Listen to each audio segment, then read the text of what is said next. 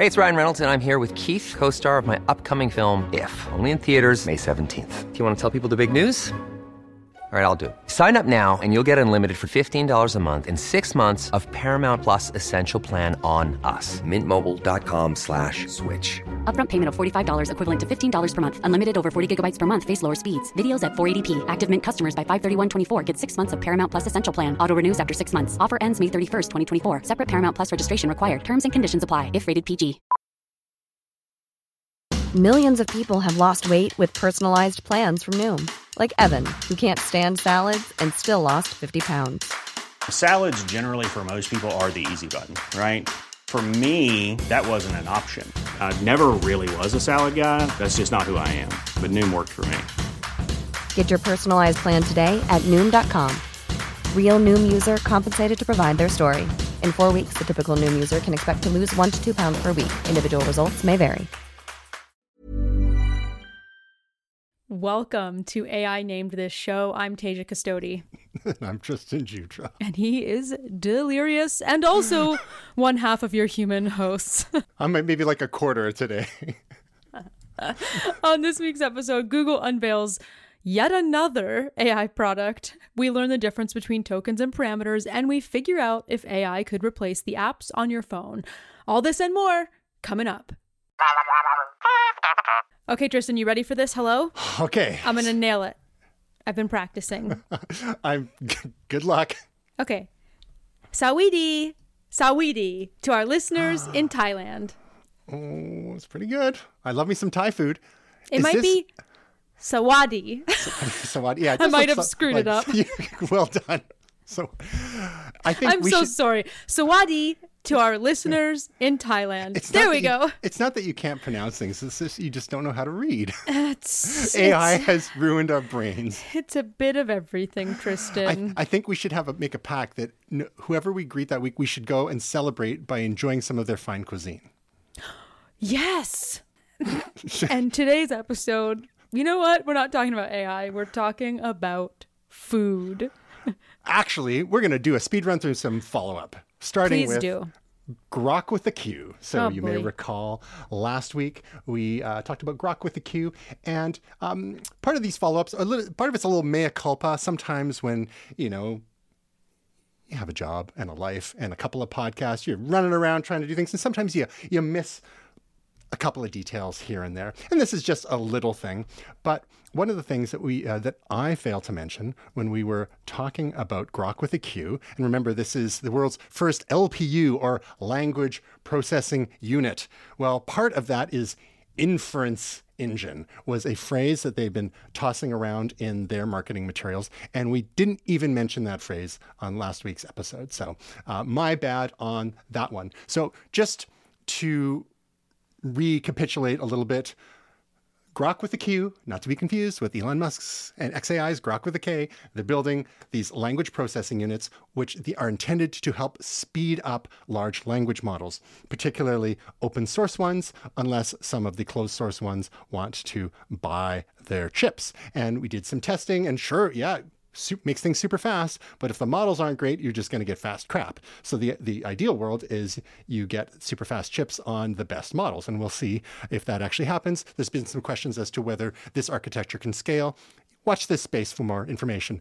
But regarding inference engines specifically, and the Grok inference engine is this hardware-based system that accelerates AI and ML tasks, so artificial intelligence and machine learning tasks, such as real-time prediction models. It's optimized for tensor operations. So that was one of the, you may recall the word tensor from Google Tensor. TensorFlow chips and all that sort of stuff. So making it efficient for deep learning applications like image and speech recognition, natural language processing, or NLP, not to be confused with neurolinguistic programming that self-help people are on, and that's a thing too. This is natural language processing and recommendation systems, like, again, very popular and useful for the web. By offloading compute-intensive tasks to specialized hardware that Grok produces, Grok delivers faster, more accurate results than software-based solutions. So this is the whole part of their whole value proposition is that the software is great, but if the hardware is not super tuned for AI applications, then you're missing some benefits there. So NVIDIA is basically repurposing their graphics processors because they found that a lot of the type of vector calculations used for graphics processing is very much in alignment with AI, but it wasn't designed for AI. So of course, NVIDIA will be working on that too, but Grok is trying to seize the opportunity to get in there and see if they can capture some market share, because NVIDIA is a monster in the market right now. They just hit $2 trillion in market cap, and they're really on a roll. So is there space for others? Intel's trying to get into the game too. They've kind of been left behind. ARM's trying to get into it. How many players is there room for? So that's just a little bit on the inference engine that we didn't use those words last week. So I just wanted to make sure that that we covered it. Another kind of technical thing we touched on last week was parameters. And again, maybe it's lack of sleep. I said, oh yeah, don't worry. We explained parameters a couple of weeks ago, and go and listen to that episode. Yeah, but I agreed with you. Yeah, well, we're both wrong. How about that? Because what we explained previously it was tokens we explained. Whoops. Right? And it's easy to get these things. It's not your fault. It's like, so just to clarify, because we were talking about, parameters in the context of large language models, or LLMs. And what parameters are, they're tiny pieces of learned information that help the model, the LLM model, the LLM, understand and generate language. Similar to how individual facts and experiences shape a person's ability to communicate, the parameters are adjusted during the model's training process to improve its responses.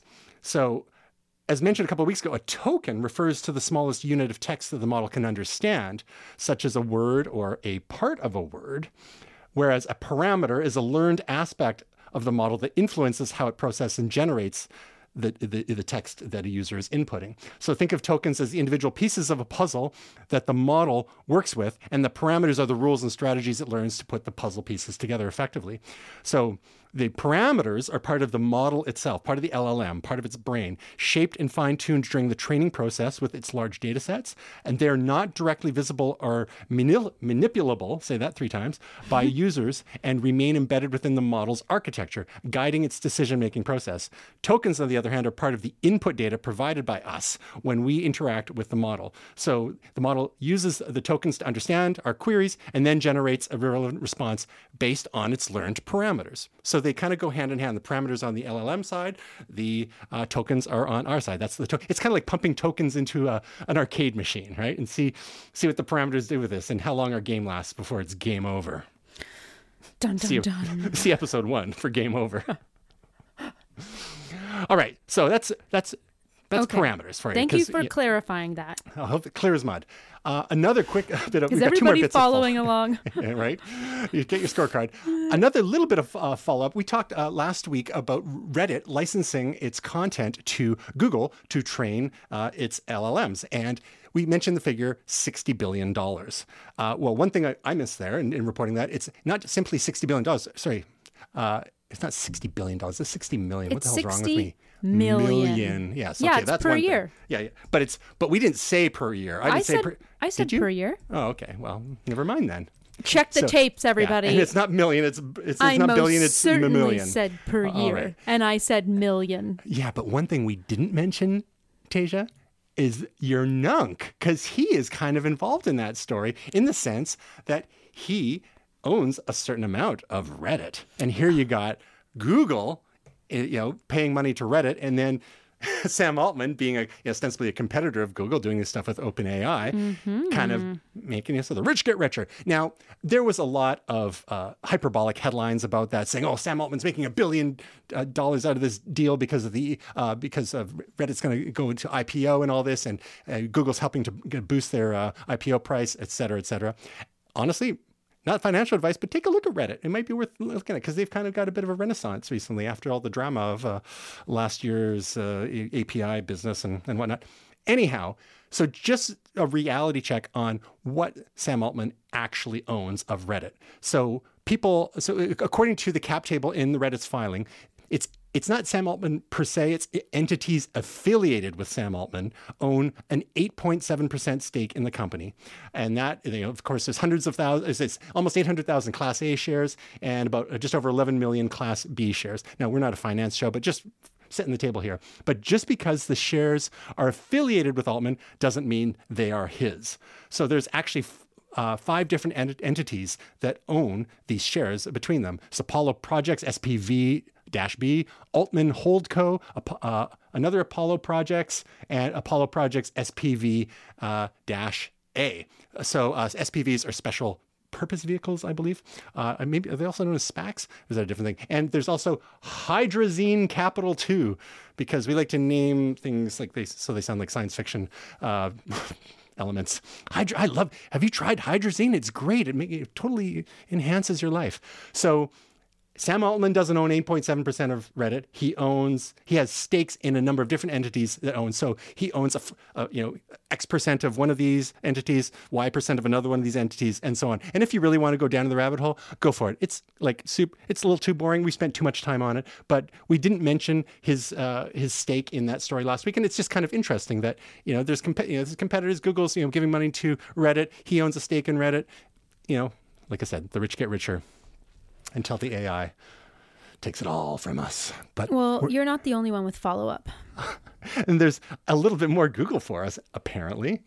Well, if you recall, was it last week when we, Google Gemini, they had to pull the image generation of people, and we weren't sure when we were going to get it back. And we kind of have a timeline-ish.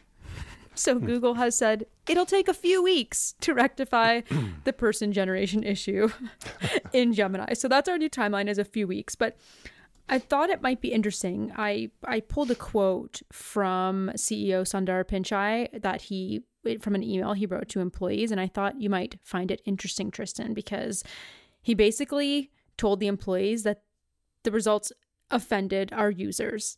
So I want to just read you a little bit of this email. He says, quote, "I know that some of its responses have offended our users and shown bias. To be clear, that's completely unacceptable, and we got it wrong." And he went on to say, we'll be driving a clear set of actions, including structural changes, updated product guidelines, improved launch processes, robust evals and red teaming, and technical recommendations.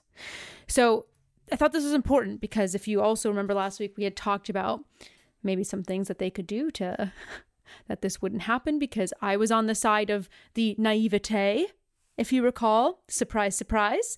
I was very much, their heart was in the right place.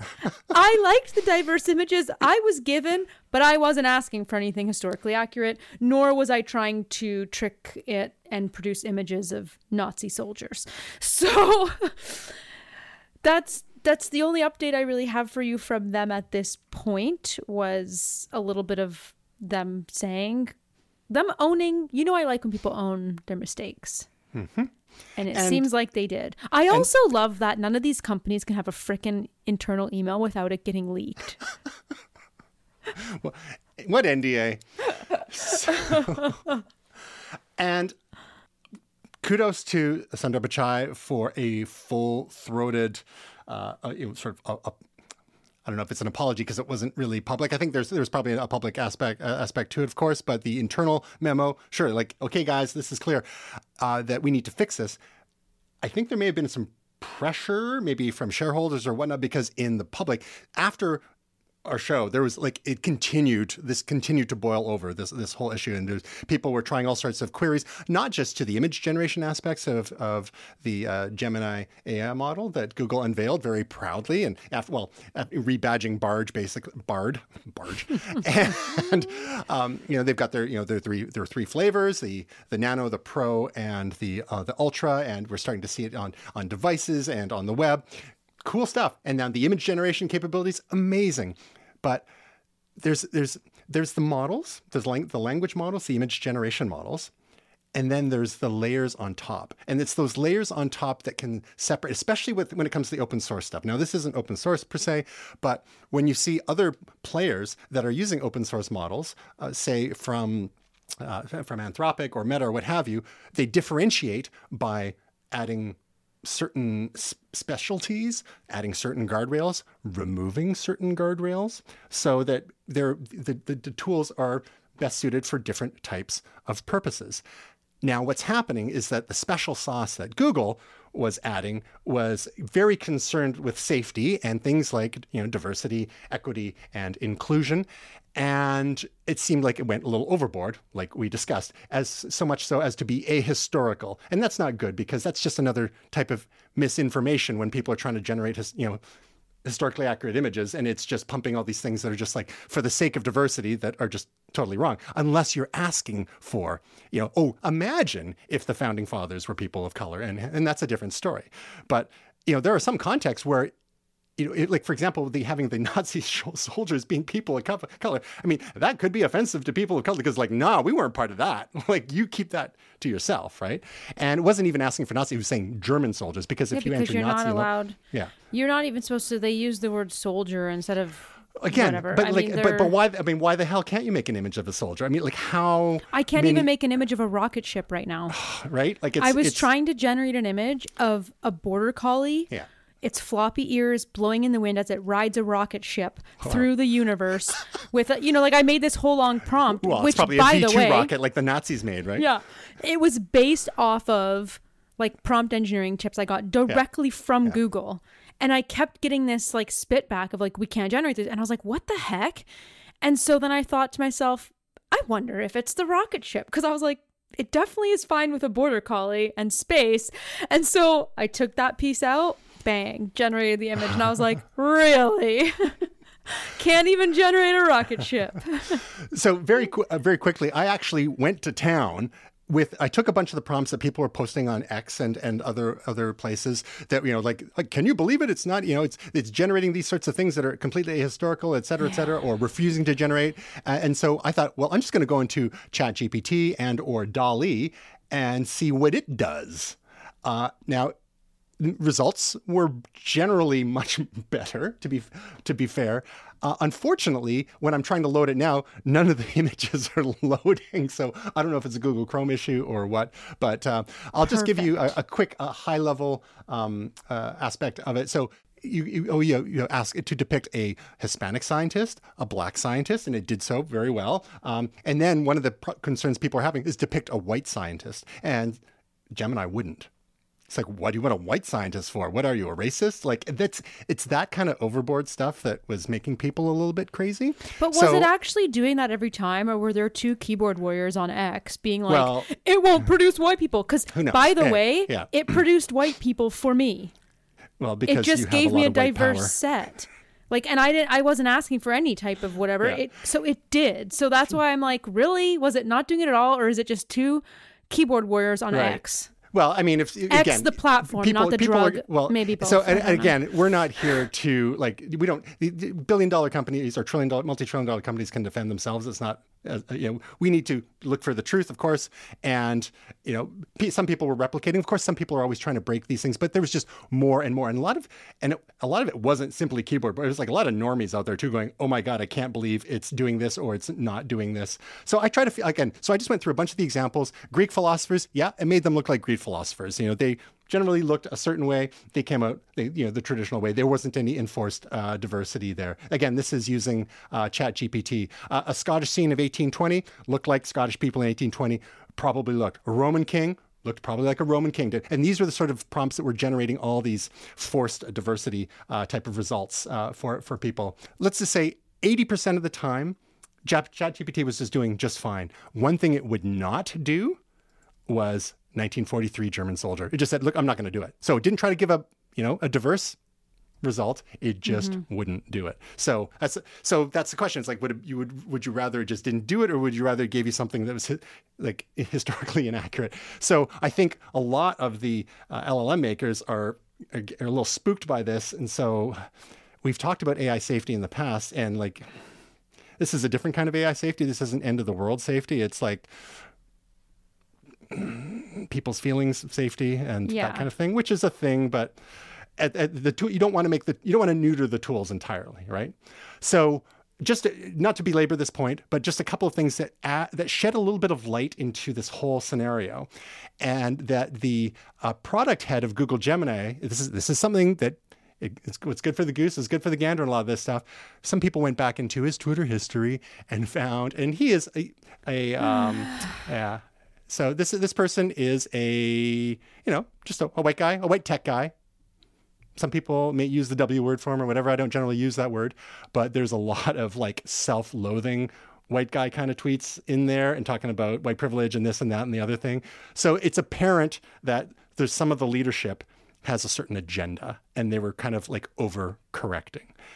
Ben Thompson from Stratechery has a really interesting article talking about company culture, and Google's culture has gone a certain way over the years. He used the history of Microsoft as a different example of culture gone wrong, and how they missed the mobile opportunity, for example. They got too cocky, et cetera. There's different kinds of cultures in various companies, and that affects the decisions they make, both strategic and tactical. So it's a good read. Again, some people accuse Ben Thompson. Ben Thompson's been around for a long time, and there's always very thoughtful articles. But again, some of this whole stuff gets a little too culture war for my taste, unfortunately. But company culture is a thing, and the leadership of a company, impacts and the attitudes impact what we're seeing on the ground and what you see in the tools. So that's a real thing that people need to bear in mind. That's all. Well, and also the fact that I will always say they could have well-intentioned meanings and it could just not be executed properly. So the other thing people need to keep in mind is like a lot of these big tech corporations share the same values and are probably doing a lot of the same stuff behind the scenes. So I think this, I think it got overblown on a platform. And people got really excited to hone in and say, but what about me? I'm white. It's like, they're going to fix it. They realize it was an error.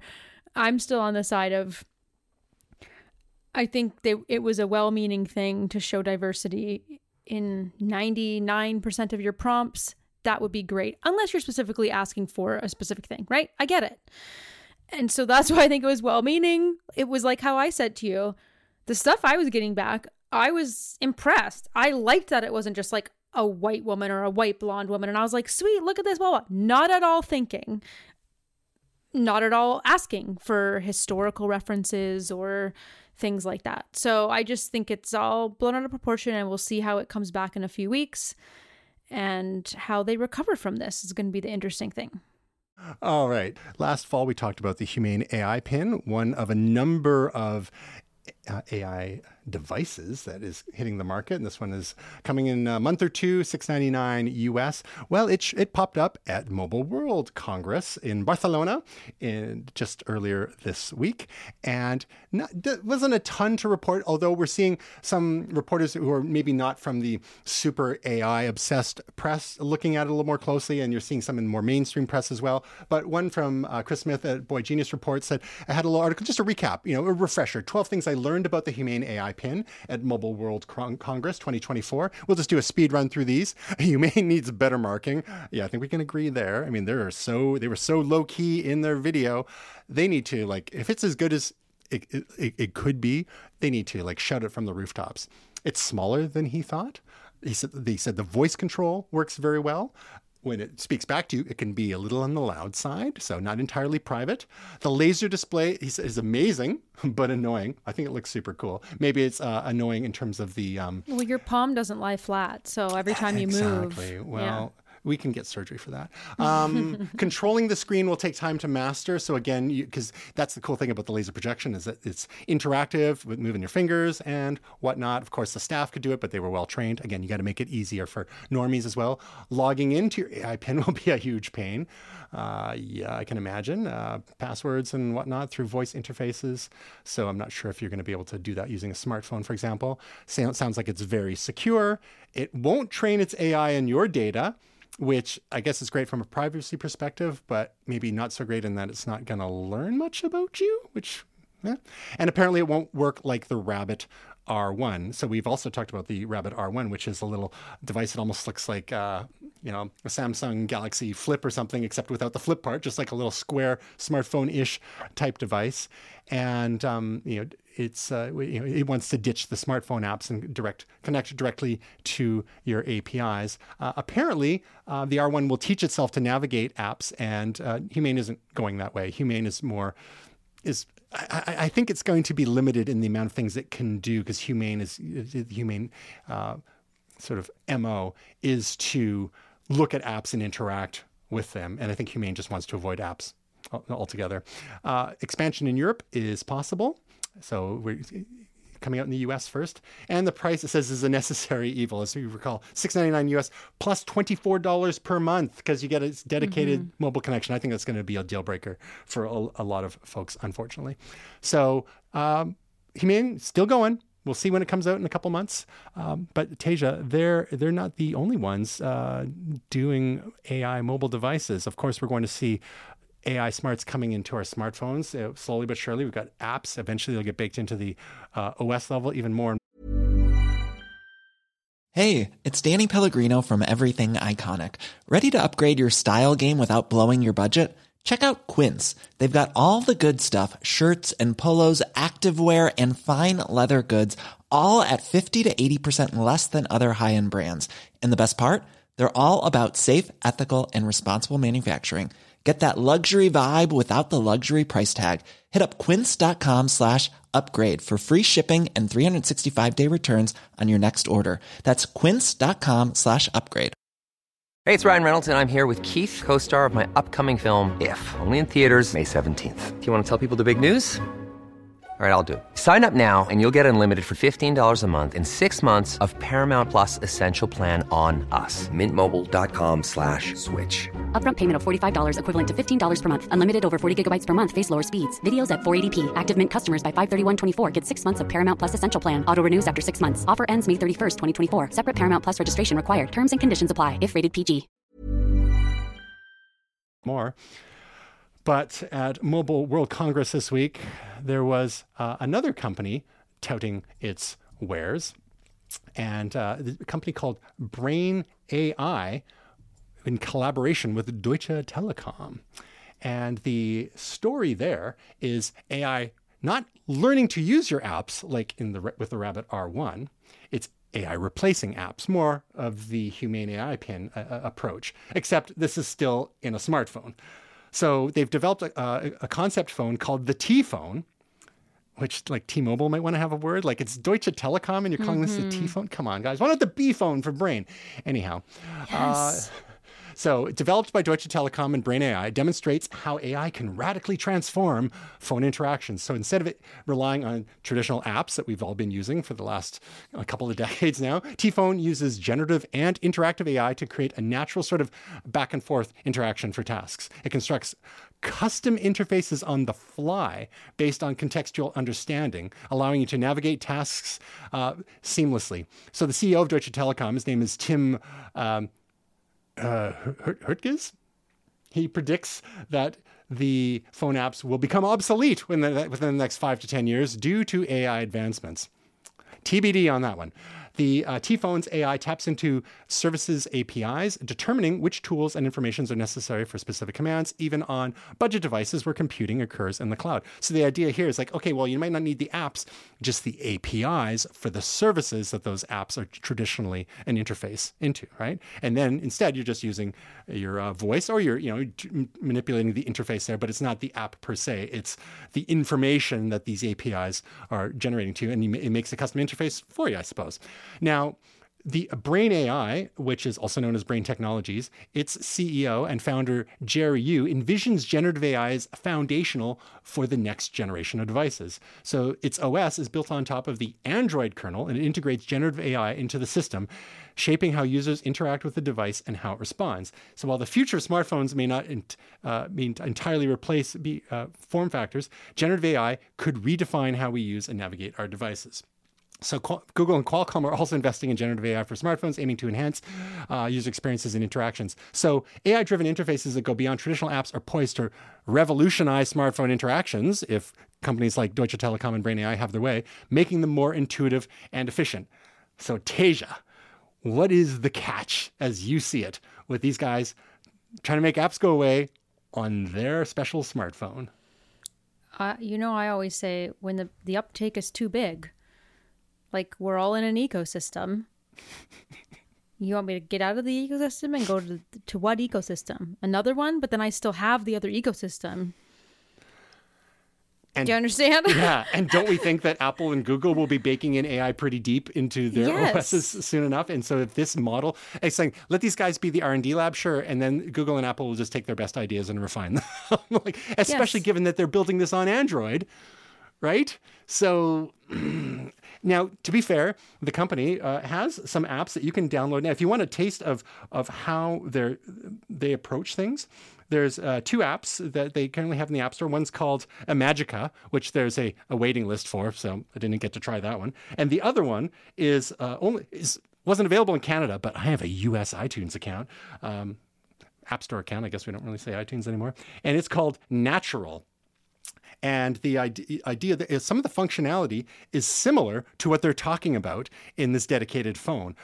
Again, interacting with the APIs and bringing data. So, the whole idea of having it do things for you, kind of like Rabbit AI, right? So similar approach. So the Rabbit approach is like, we're not trying to replace your smartphone. You still need a smartphone.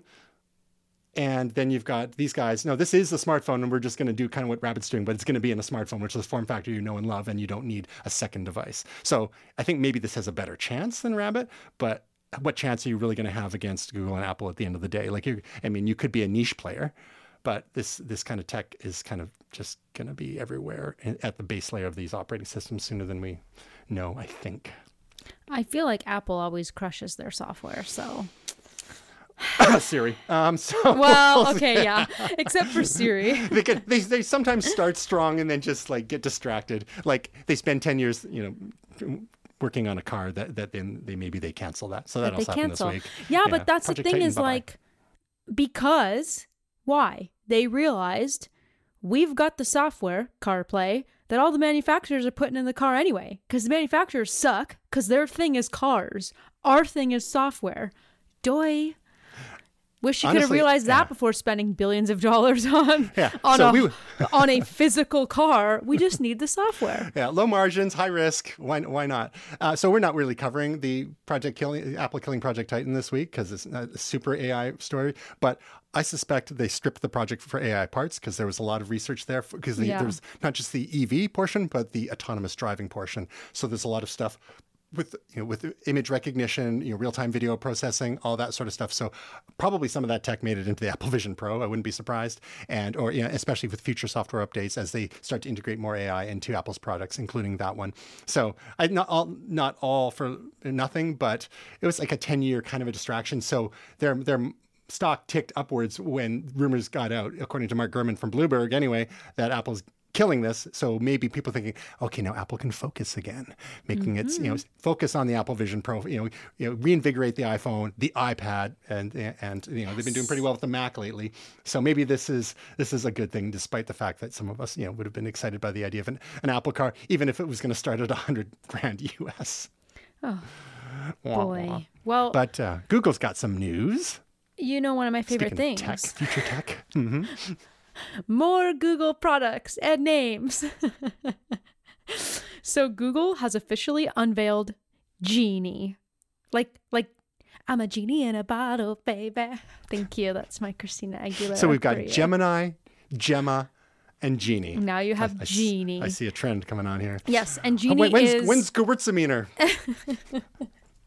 Now Genie I'm calling her a she. It's an AI model creating playable virtual worlds from a single image.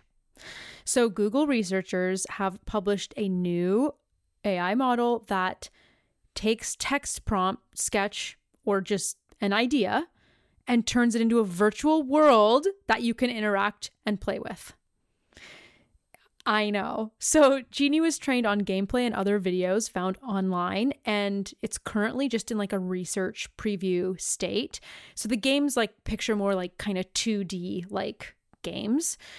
So the team lead for Genie, Tim Ruckteschel, I think that's how you say his name, he wrote on X that the team is focused on scale using a data set made up of more than 200,000 hours of video from 2D platforms.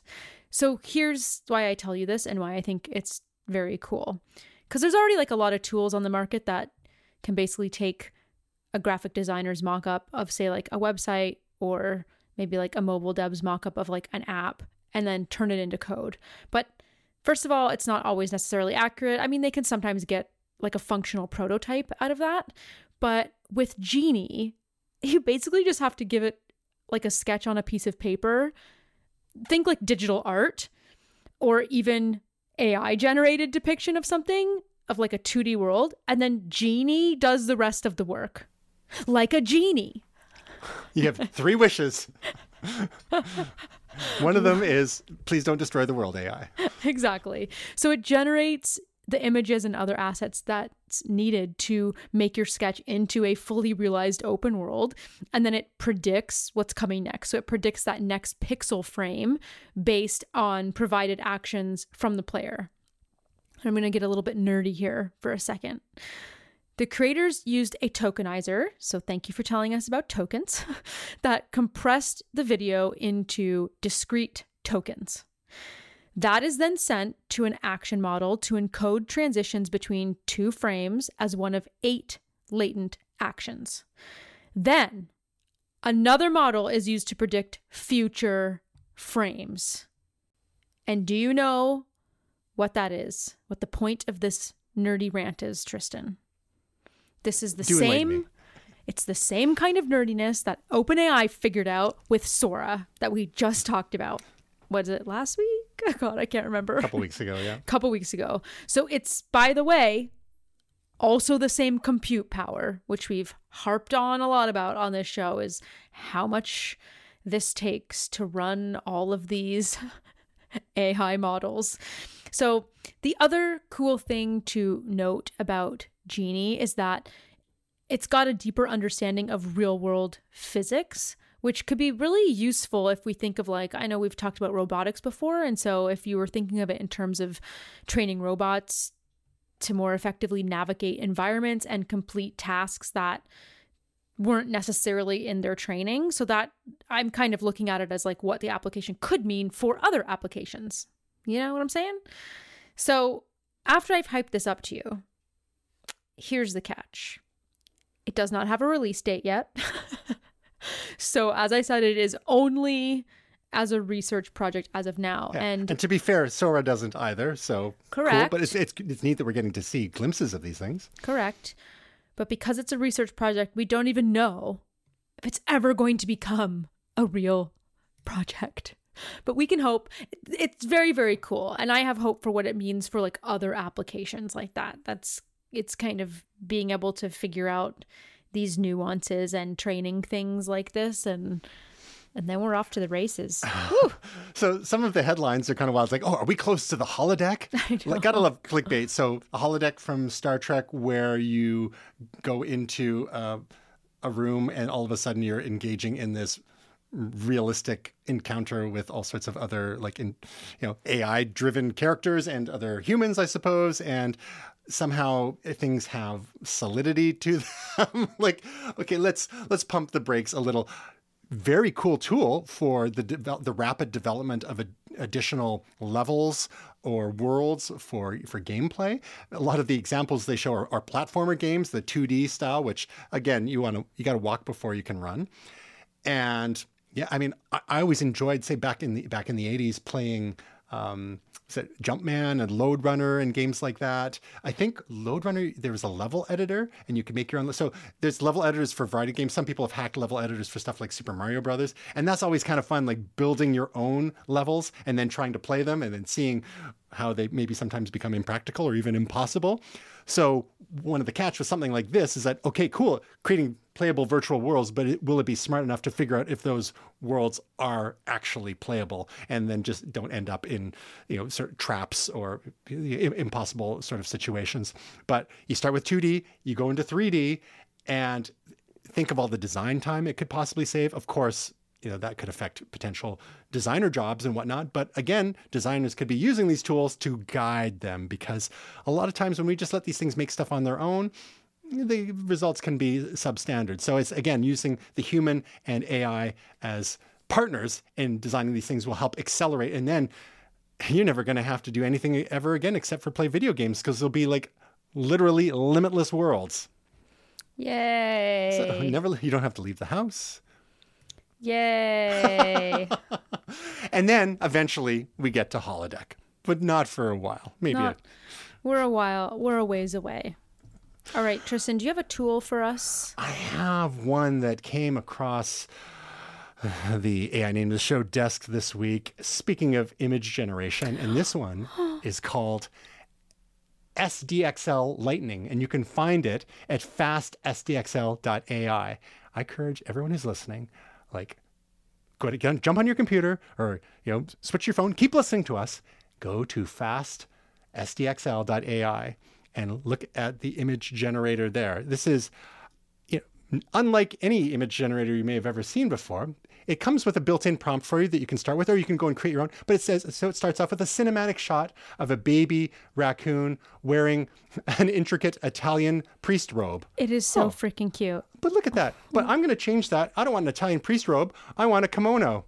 Let's see here. In real time. Oh my God. What's happening? Changing. Boop. Now we're in a kimono. Let's make it a tiger wearing a flight suit. See how fast that is? It's crazy. Okay. How about instead of a cinematic shot, I'll keep it cinematic. Instead of wearing an intricate flight suit, how about a superhero? Whoops. Oh, no, I just deleted it all. A superhero outfit. So literally, as Tristan is typing, you can see the image morphing, is how I would describe it. And it morphs into exactly what the prompt is that he's given it. Oh, it's a tiger riding a motorcycle. Hey, ask it for a border collie riding a rocket ship. Okay. In the sky, and see if it produced a rocket ship for you. I'm going to keep it cinematic because that's good. A cinematic shot of a border collie doing what? Riding a rocket ship in the sky. Oh, that border collie's so cute. Guys, as he's typing, it's literally producing different border collies, and it's so cute. What's the rocket? What happened? We lost the rocket. Not perfect. Oh, it's interesting. It's not generating the rocket. It's not generating a rocket. Wow. You guys, you heard it here first. It's gone woke. Oh, there's a rocket in the background. Oh, there's a rocket in the background. Okay. It looks like it's taking off as part of the rocket. Okay, so how about riding a spaceship in the sky? There it is. Spaceship. It's a little. How about a large spaceship? No, that's not very. So it's really cool. Again, prompt engineering is still a thing, even when you're doing it in real time. That's my latest YouTube video. Go check it out. How about that? All right. So again, that's fastsdxl.ai. The app is known. The website is known as SDXL Lightning. This is very cool. Lightning fast. We'll put it in the show notes. Of course, as well as your video. Sure. Yes, because you all will have to know how to prompt. Guys, these border collies are pretty cute. That little raccoon, when you first brought this up, was so stinking cute. Should we bring him back? Let's bring him back. Bring back the raccoon. There's a baby raccoon. Oh, look at a new little baby raccoon. Tasia, where can people find out more about us? Yes, you can. Actually, we are on all the things. So just look up AI Name This Show. And also, we would really, really very much love your feedback. So what do you like? What don't you like? We have thick skin. I don't care. Send it our way. Feedback at AINameThisShow.com. 26 episodes, and that's what it's come to. I don't care. I think it's 27, and you know what? What? We lost. It's not that many that we should have lost track. I know. Thank you so much for tuning in to another episode of AI Name This Show. AI and goodbye. It is 27.